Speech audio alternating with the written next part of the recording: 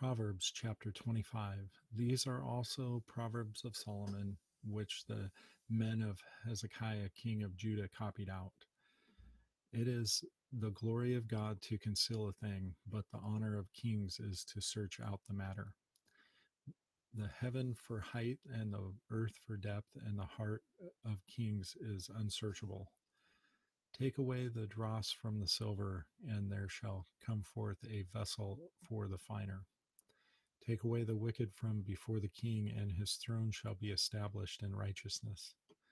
Put not forth thyself in the presence of the king, and stand not in the place of great men.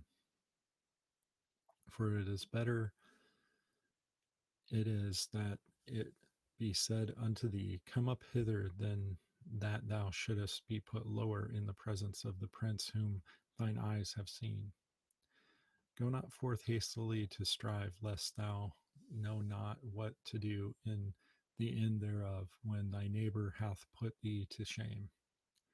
Debate that cause with thy neighbor himself, and discover not a secret to another, lest ye that heareth it put thee to shame, and thine infamy turn not away.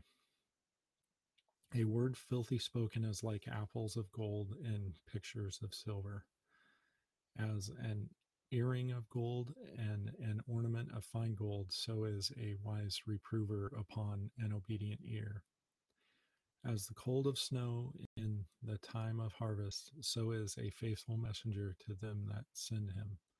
For he refresheth the soul of his masters. Whoso boasteth himself of a false gift is like clouds and wind without rain. By long forbearing is a prince persuaded, and a soft tongue breaketh the bone. Hast thou found honey? Eat so much as is sufficient for thee, lest thou be filled therewith and vomit it. Withdraw thy foot from thy neighbor's house, lest ye be weary of thee, and so hate thee. A man that beareth false witness against his neighbor is as a maul, and a sword and a sharp arrow.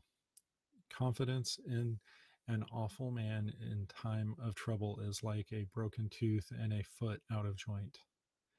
As he that taketh away a garment in cold weather, and as vinegar upon nitre, so is he that singeth songs to an heavy heart.